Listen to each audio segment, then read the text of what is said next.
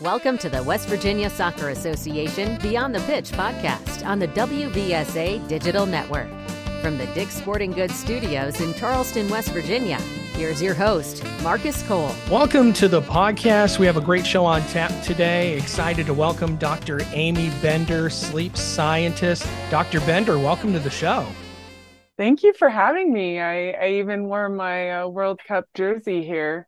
See, that's very, very appropriate. For those that do not know, Dr. Bender went down to the Women's World Cup in Australia and was down there to celebrate, had a bunch of pictures with the World Cup trophy and all the fun that she had down there. And if you don't follow her on social media, you certainly need to do so, because that's where you'll see all that cool stuff. But we're going to dive right into the podcast. We're going to talk about sleep for our young soccer players.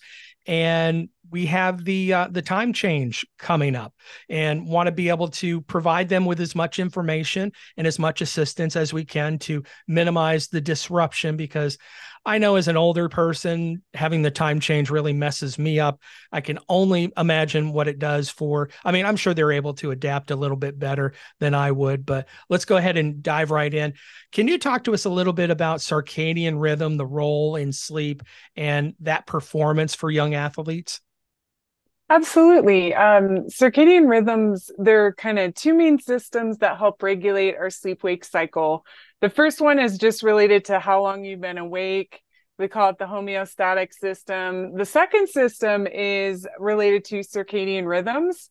So circa, meaning about, dia, meaning day. So our circadian rhythms are about 24 hours. So that means that we have levels of fluctuations of alertness, sleepiness throughout the day. We have melatonin that's being released across a 24-hour cycle. So there's a lot of different biological systems that follow these circadian rhythms. And something like a time change, daylight saving time, going back to standard time, or even if we're traveling time zones can impact our circadian rhythms and can impact when we're sleepy and when we're alert, depending on how quickly we can adapt. Yeah, there's lots of changes and lots of nuances when it comes to circadian rhythms. And it's very interesting if you go out and start to study and learn more about all that.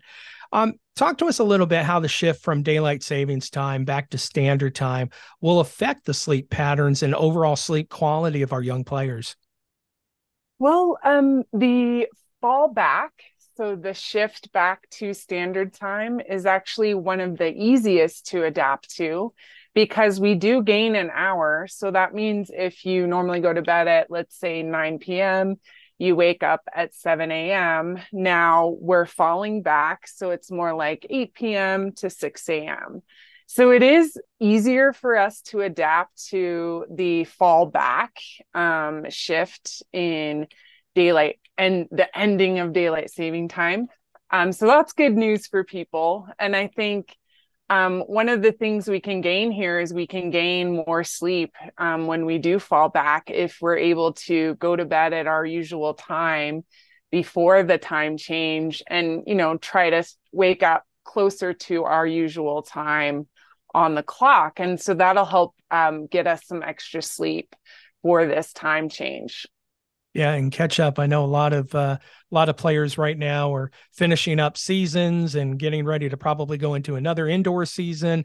They've got academics that they're dealing with, as we head into midterm season. So lots going on that, and then this comes on top of it, affecting sleep. Kind of a little bit of a struggle for them. Do you have any specific strategies or recommendations for these players to transition smoothly? I know that you mentioned about maybe trying to cheat it a little bit and kind of prepare a little bit more, but is there any other tips or strategies that you have? I mean, personally, I think just trying to go to bed at your regular time will help, especially like the Saturday before the time changes. So just go to bed at your regular time, try and get up at your regular time. That'll help kind of, get a bit more extra sleep for these adolescent athletes who really need that extra sleep, because, they're sleep deprived across the school week and then trying to catch up on sleep over the weekend. Now, if let's say you're not very tired, the following days, you could go to bed maybe 15 minutes later than usual. And that'll hopefully still get you some extra sleep. So for the springtime change, we want to go to bed earlier, 15 minutes so that we can really adjust quickly.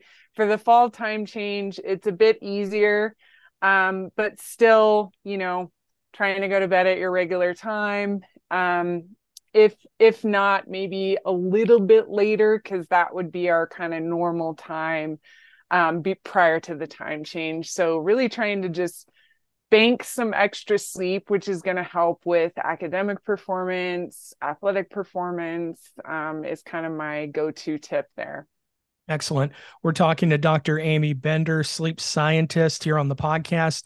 Now, I know you're not a nutritionist, but do you have any dietary or nutritional considerations that might be able to assist in helping them adapt to this time change? Yes, actually, timing of meals. So trying to keep the timing of meals similar to what it was previously will also help you adapt.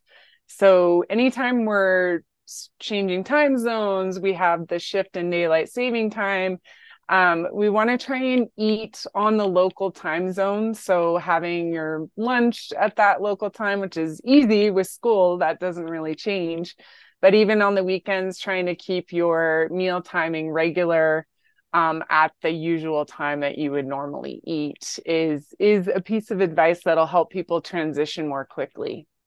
One thing I love about your advice is, and it's very uniform across most everything that we talk about when it comes to sleep, is consistency, which is so important. Keeping that consistency when it comes to your sleep will make things so much easier. As we kind of wrap things up here on the podcast, what advice can you offer coaches and parents? We don't normally talk about this. We talk directly right to the athletes of what they can do, but what can coaches and parents offer as support players in maintaining the healthy sleep habits of their kids and their athletes during this transition?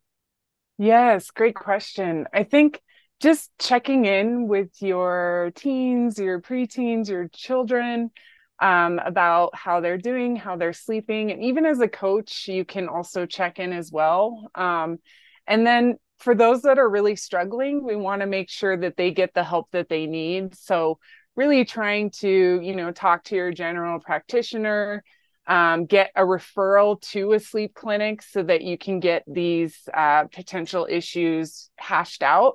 Because a lot of people aren't aware that sleep disorders do occur in children as well.